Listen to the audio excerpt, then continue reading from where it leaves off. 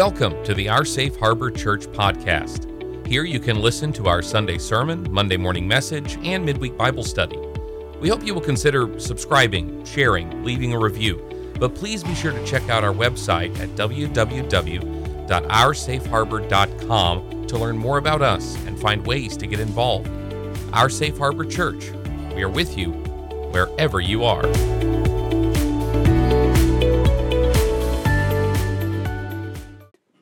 Well, good morning, church. It is.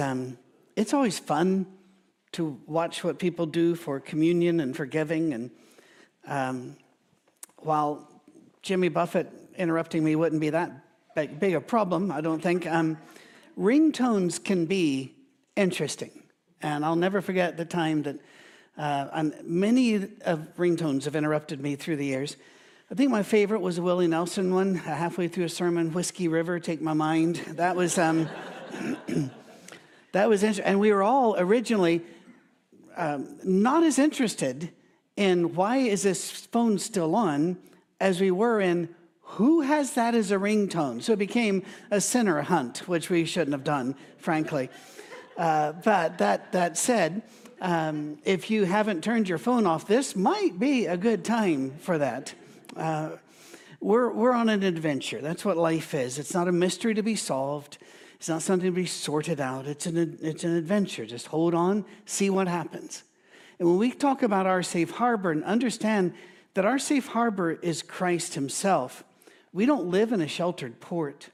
We're in the storms too. The rocks are around us too. But our safe harbor is not a place, but a person.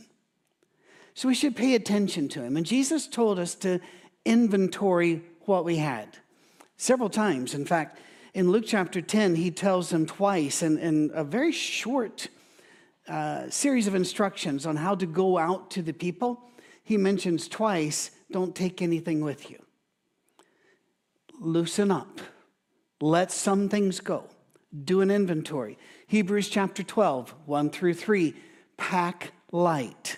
You don't need everything the world says you need, but also things get in there. Now, it used to be, haven't used Windows for a long time, but Windows software, I can remember using it for many years, and every so often, you would have to turn off your machine, then turn it back on, and then you'd have to do a defrag, and then you'd have to do an antivirus scan because of the clutter. Everything that passes through leaves a bit of clutter.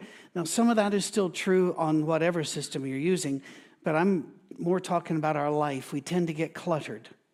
Cammie and I were going through yesterday one of our semi-annual, let's make sure we have no medications that are expired moving through, and that we can account for it, we can destroy this.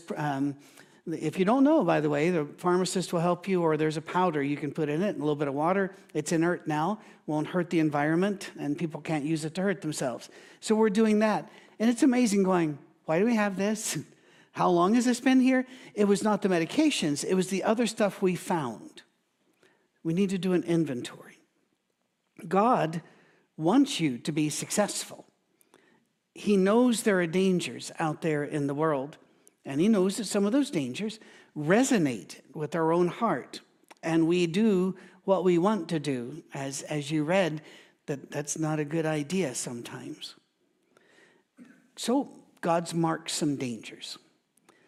He said, just be aware of the dangers. Now, I don't want you to focus on dangers today. Neither do I want you to hear any of these as a condemnation of you, because that's not what it is at all. Everybody sins. Everybody needs Jesus. Understood? Some of these sins that he marked will appeal particularly to you. And some of them will appeal particularly to me. And there'll be a mixed bag. That's the way that it always is. But whenever he marks them, he doesn't mark them so that you'll look at them. I don't know if you know this or not, but in soccer, football, if you kick the ball on a penalty kick, the goalie is looking at your eyes, because even the best trained guys will every so often, right before they connect, look at where they want the ball to go. But what they see is a goalie and it goes right to the goalie. It's like on the golf course. You stand up there on the tee and somebody goes, don't worry about the water. It's going in the water.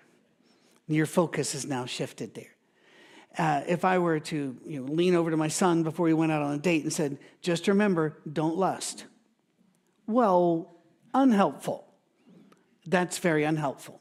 So we're going to name these things, but we're not going to focus on them. Next week, we're going to talk about what you focus on. These are the rocks. Just be aware that they're there and which ones are dangerous to you personally. Because once again, sin is highly individualistic in that some sins will appeal and others will not. Most people have heard of the phrase, the 7 deadly sins, and they assume that comes from a list somewhere in the Bible. While there are many lists of sins, like was read to you today, this particular list was put together about 150, 200 years after Christ's crucifixion, most likely in Egypt. And the idea behind it was there are some sins that are just sins, but other sins that when you commit them, they lead to another, and they lead to another. It's a crack in the foundation. If you've ever had a crack in the foundation, there's something that you know, and that is cracks in the foundation never spontaneously heal. It's never like, oh, it cracked.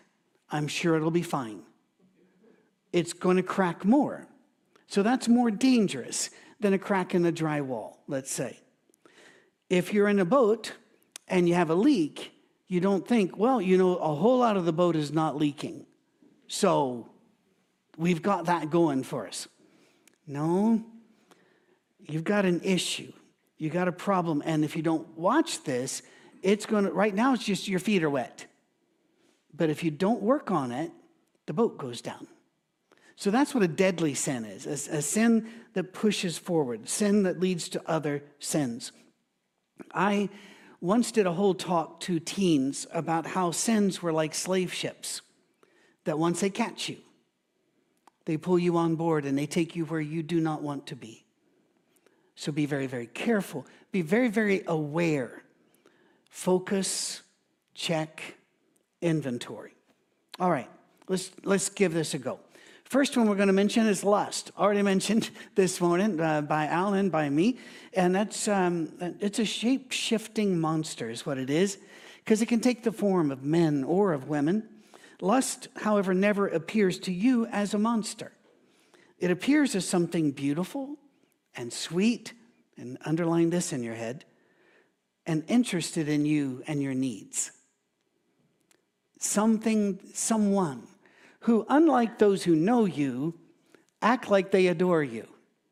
And that it's rather like in Proverbs, the woman that was looking for somebody, and she goes, I've been waiting for you, and it's obvious in the context, she wasn't looking for him, she's looking for anybody. Well, sin will do that. It'll fool you into thinking it cares about you.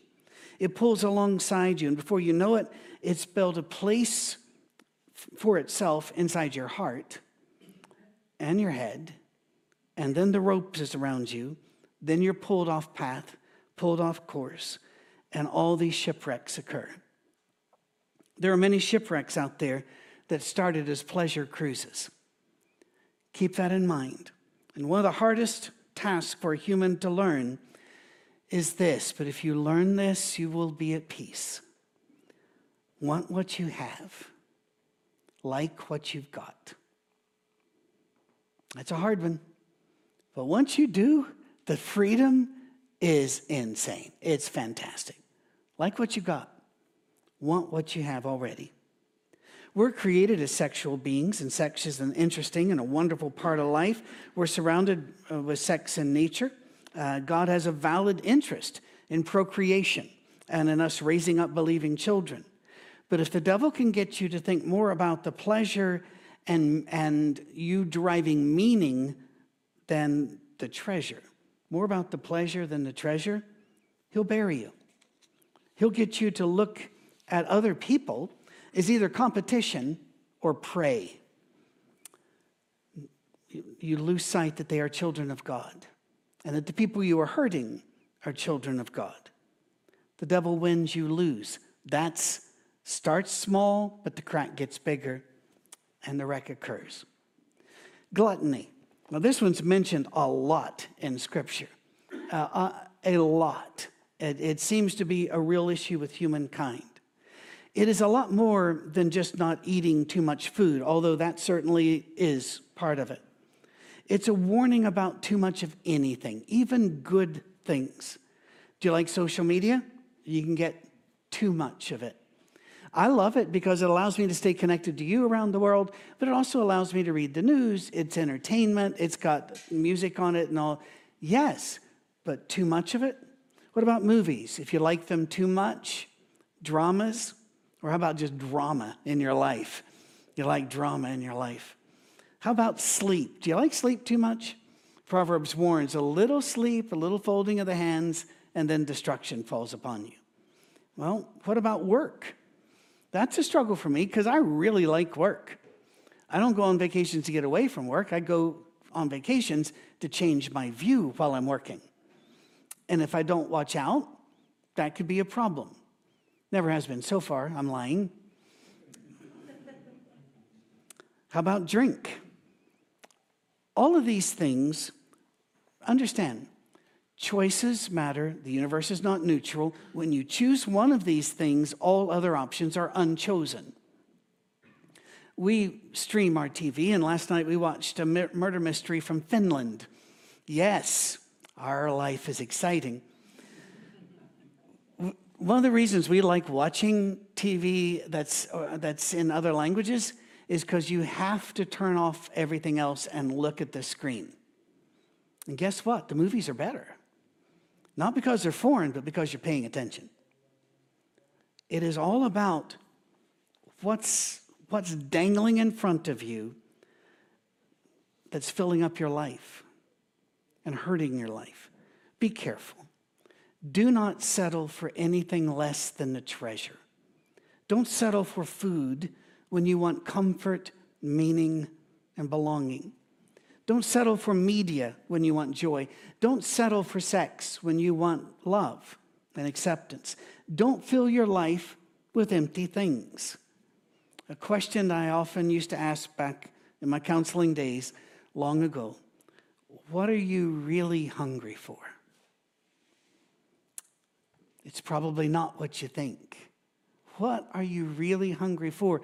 Because what you're feeding it with right now is not satisfying the hunger. See, gluttony takes you off track. Your treasure's out there. It's waiting for you, but only for those that are focused on the treasure, not on food and money and work and drink and all the other stuff. How about greed? The world is on sale and it wants you to be on sale too. It demands that you are a commodity, that you must come in, that you must purchase the product, that you must go along with whatever they say is valuable. The problem is we don't understand the value. We know the price of everything, but the value of nothing. We need to not confuse price and value. If you fall for what the world is trying to sell you, you will never be satisfied. You will always be buying. Oh, I've fallen for it in my life. I've realized too late, sometimes in time, but too late, that buying other golf clubs did not buy me a better game, which seems to go against the commercial's promises, but I'm not bitter. I fell for it. Buying me a better car didn't make me a better driver, and buying me a better guitar didn't make me a better guitar player. We have to learn not to fall for the lies, and yet we tend to. And I'm saying, notice it's all these collective pronouns going. I do it too. I hope I'm getting better at it. God has laid out for you beauty and treasures that cannot be bought. Happiness, joy, meaning, all of these things. Task of Christians, one of our biggest, hardest tasks, is to remember what and who the source of our joy and meaning is. And it's not in what we have or what we can get. You know, the old days, got to tell you something. The grandkids that are out there right now listening, when your grandparents or great-grands tell you tales of simpler Christmases where they had an orange in their stocking and they were happy, they're not lying. That's the thing. Because I heard those kind of stories when I was a kid. We had a stick and we loved it. We named it Bob. I don't know. They went on, and I loved Bob the stick. Took him to school, whatever. I didn't believe any of that because I believed the commercials. And I believed my friends. We need to listen. That simple can be more fun. If you travel, you might know this. One of the most stunning things you'll find if you go to poorer areas, especially in countries that do not have television pumped at them all the time, or phones pumped at them. They're too poor or they're too scattered.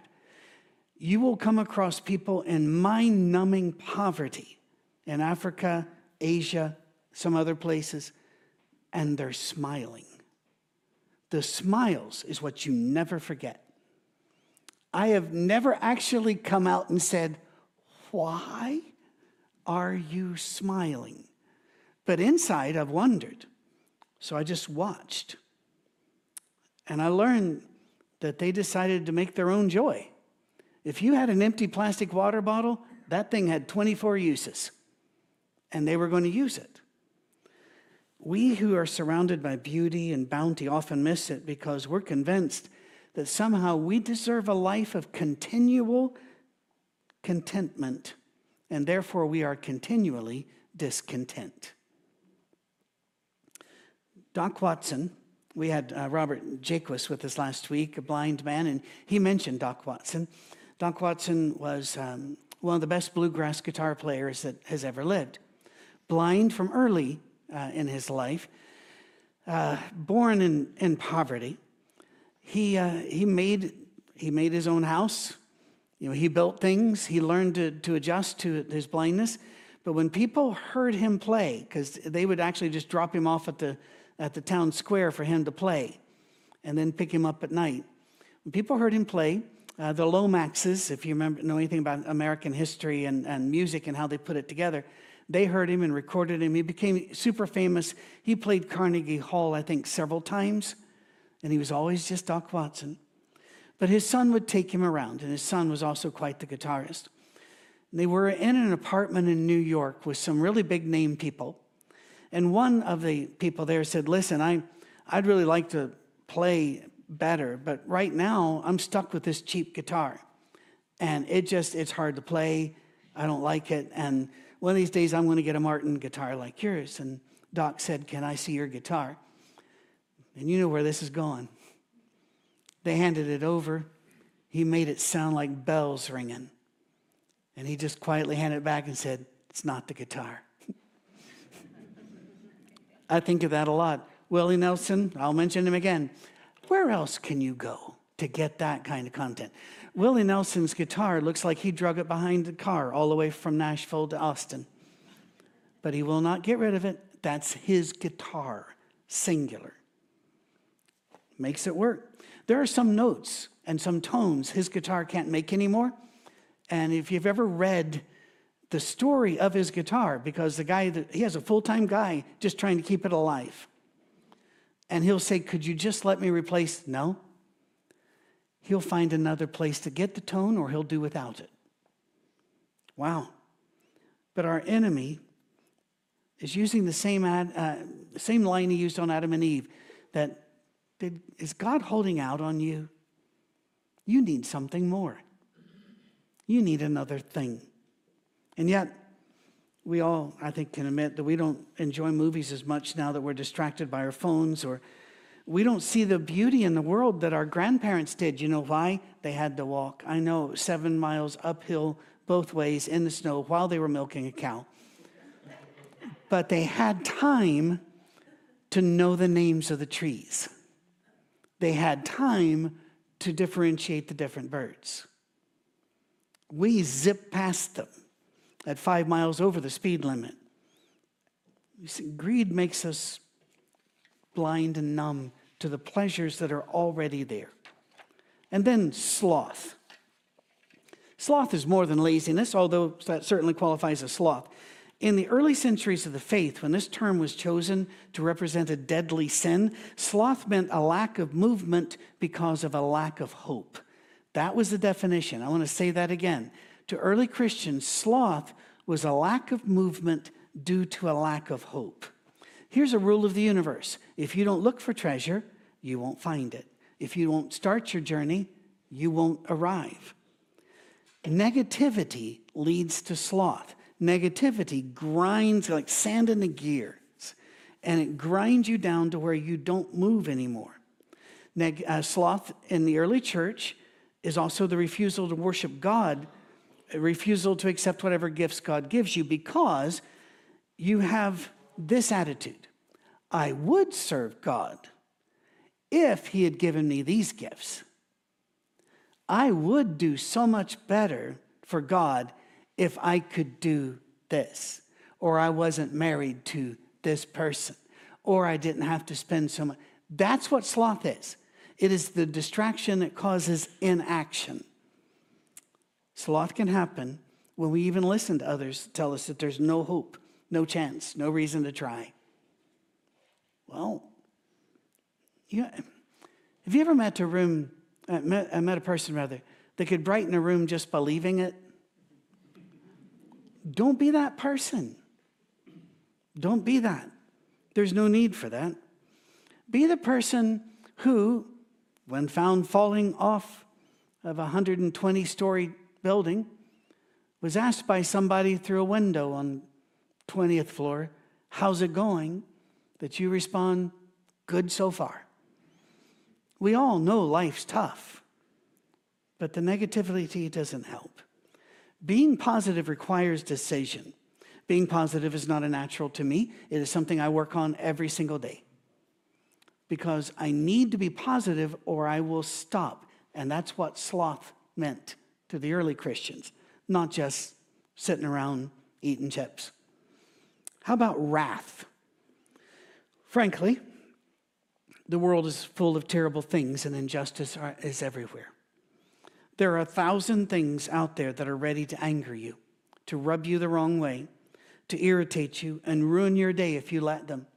We even now have Twitter and all other places to go and exercise your wrath and be actually commended for it. But wrath is a dangerous, deadly sin. I mean, there are things out there that seem to be designed to ruin your day, like customer service, that can leave you in voice menu hell, all while telling you repeatedly how important you are to them. It's enough to make you wrathful. If we were important to them, they would probably have a human there, or better, hold music. But here's one of the most dangerous things about wrath. Wrath can masquerade as the will of God, and often does. Righteous anger is almost never righteous. It just is never. Constructive criticism rarely constructs. No matter, and I know right now people are going, I think of an exception. You go right ahead. Maybe it is one, because there are some, but God did place within us the ability to know that something is wrong and something should be done about it. But as soon as the devil realizes that we realize that, he'll offer to you a variety of ways to respond, and all of them are deadly. Jesus' way of solving things with love seems countercultural and counterintuitive, but it works. Here's another trick that the devil does. Watch for this one. He will take a situation that you see this is unjust, and then he will make you lose yourself in them to where you, once again, no movement. Story told by a very famous therapist, and I was reading his book years ago, and I've not asked permission to use his name. But he was using this illustration. A man had come in and was very upset, and he said, we've been counseling for a while. What's wrong today? And the man says, I walked past a homeless guy, and he was sick and on cold sidewalk, and it made me realize how close I am to being homeless and how close I am to being, and he kept going on, and we finally took a pause. The therapist said, what about the homeless guy? Did you give him anything? Well, no. You saw that, and you thought about yourself. We can do that with so many other things. But if you fall for it, the injustice is never dealt with. It'll continue forever, and more of us will fall victim to the devil's lies. One early Christian, James, the brother of Jesus, had something to say about this. It was the simplest way to diffuse our wrath. He said, remember, it doesn't work.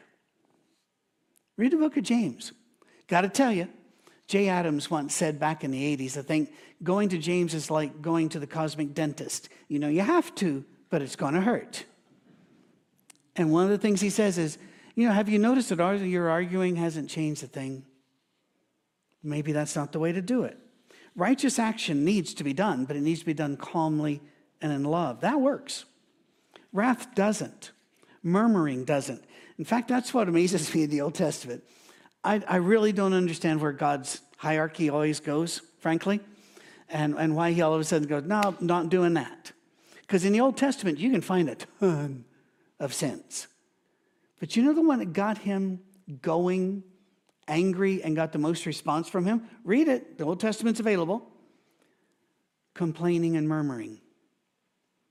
That one he just wouldn't take. So you might want to think about that.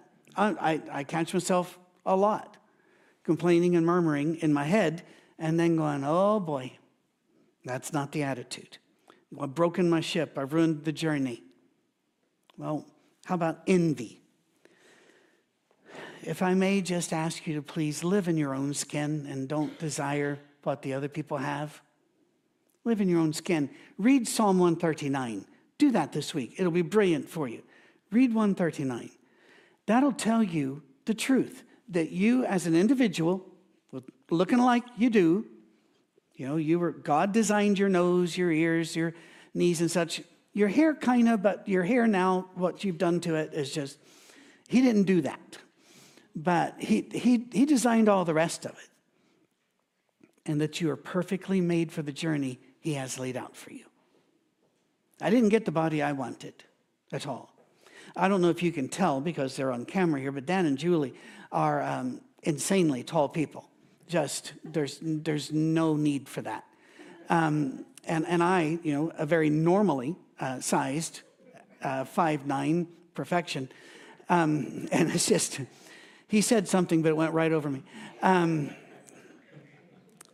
Live in your own skin. Envy is a waste of time. Every person you've ever envied has problems.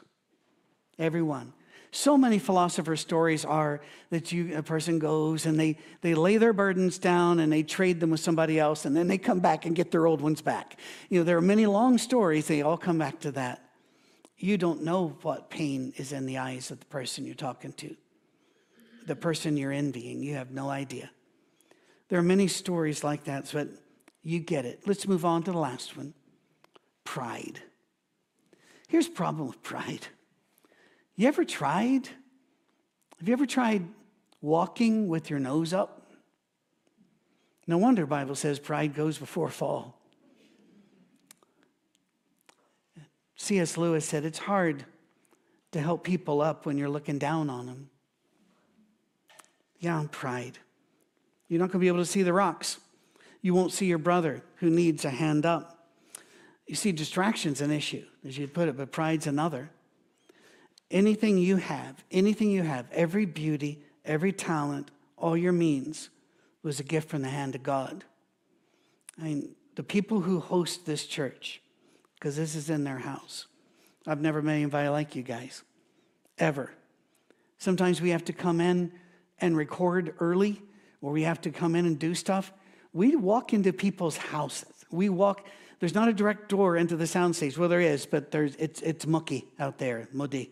And so we come in the front door, walk right through their living room, right through their kitchen. And every time I apologize, they'll say, it's God's house. It's God's house. Wow. They've taken what they have, handed it to God. Do that with your talent, your beauty, your means, whatever money you've got, whatever it is. It's all a gift from God. You might think, no, it isn't. I worked hard for it. Let's go back to the Old Testament. God told the Israelites, see the land of Canaan before you? I give you all of the land of Canaan.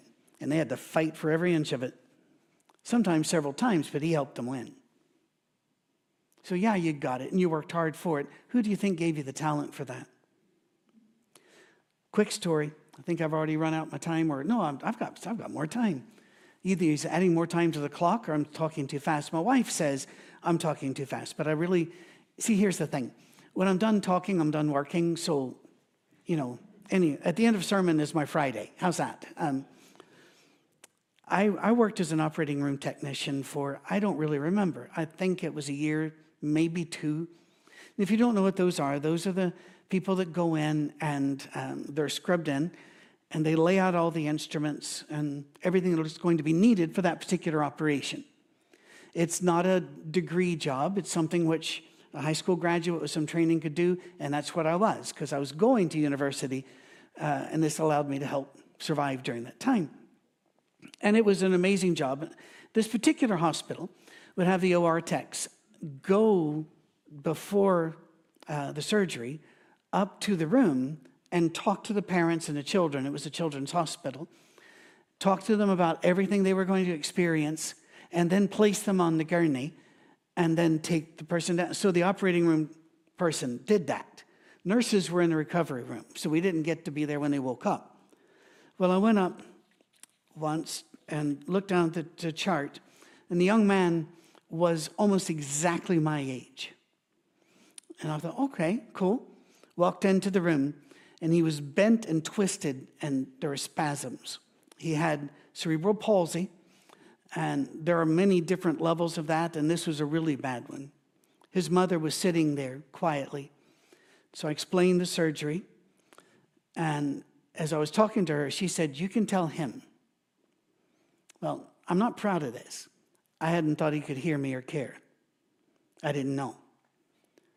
So I said, "Can he understand me?" And she puffed up a little bit, which she had the right to do.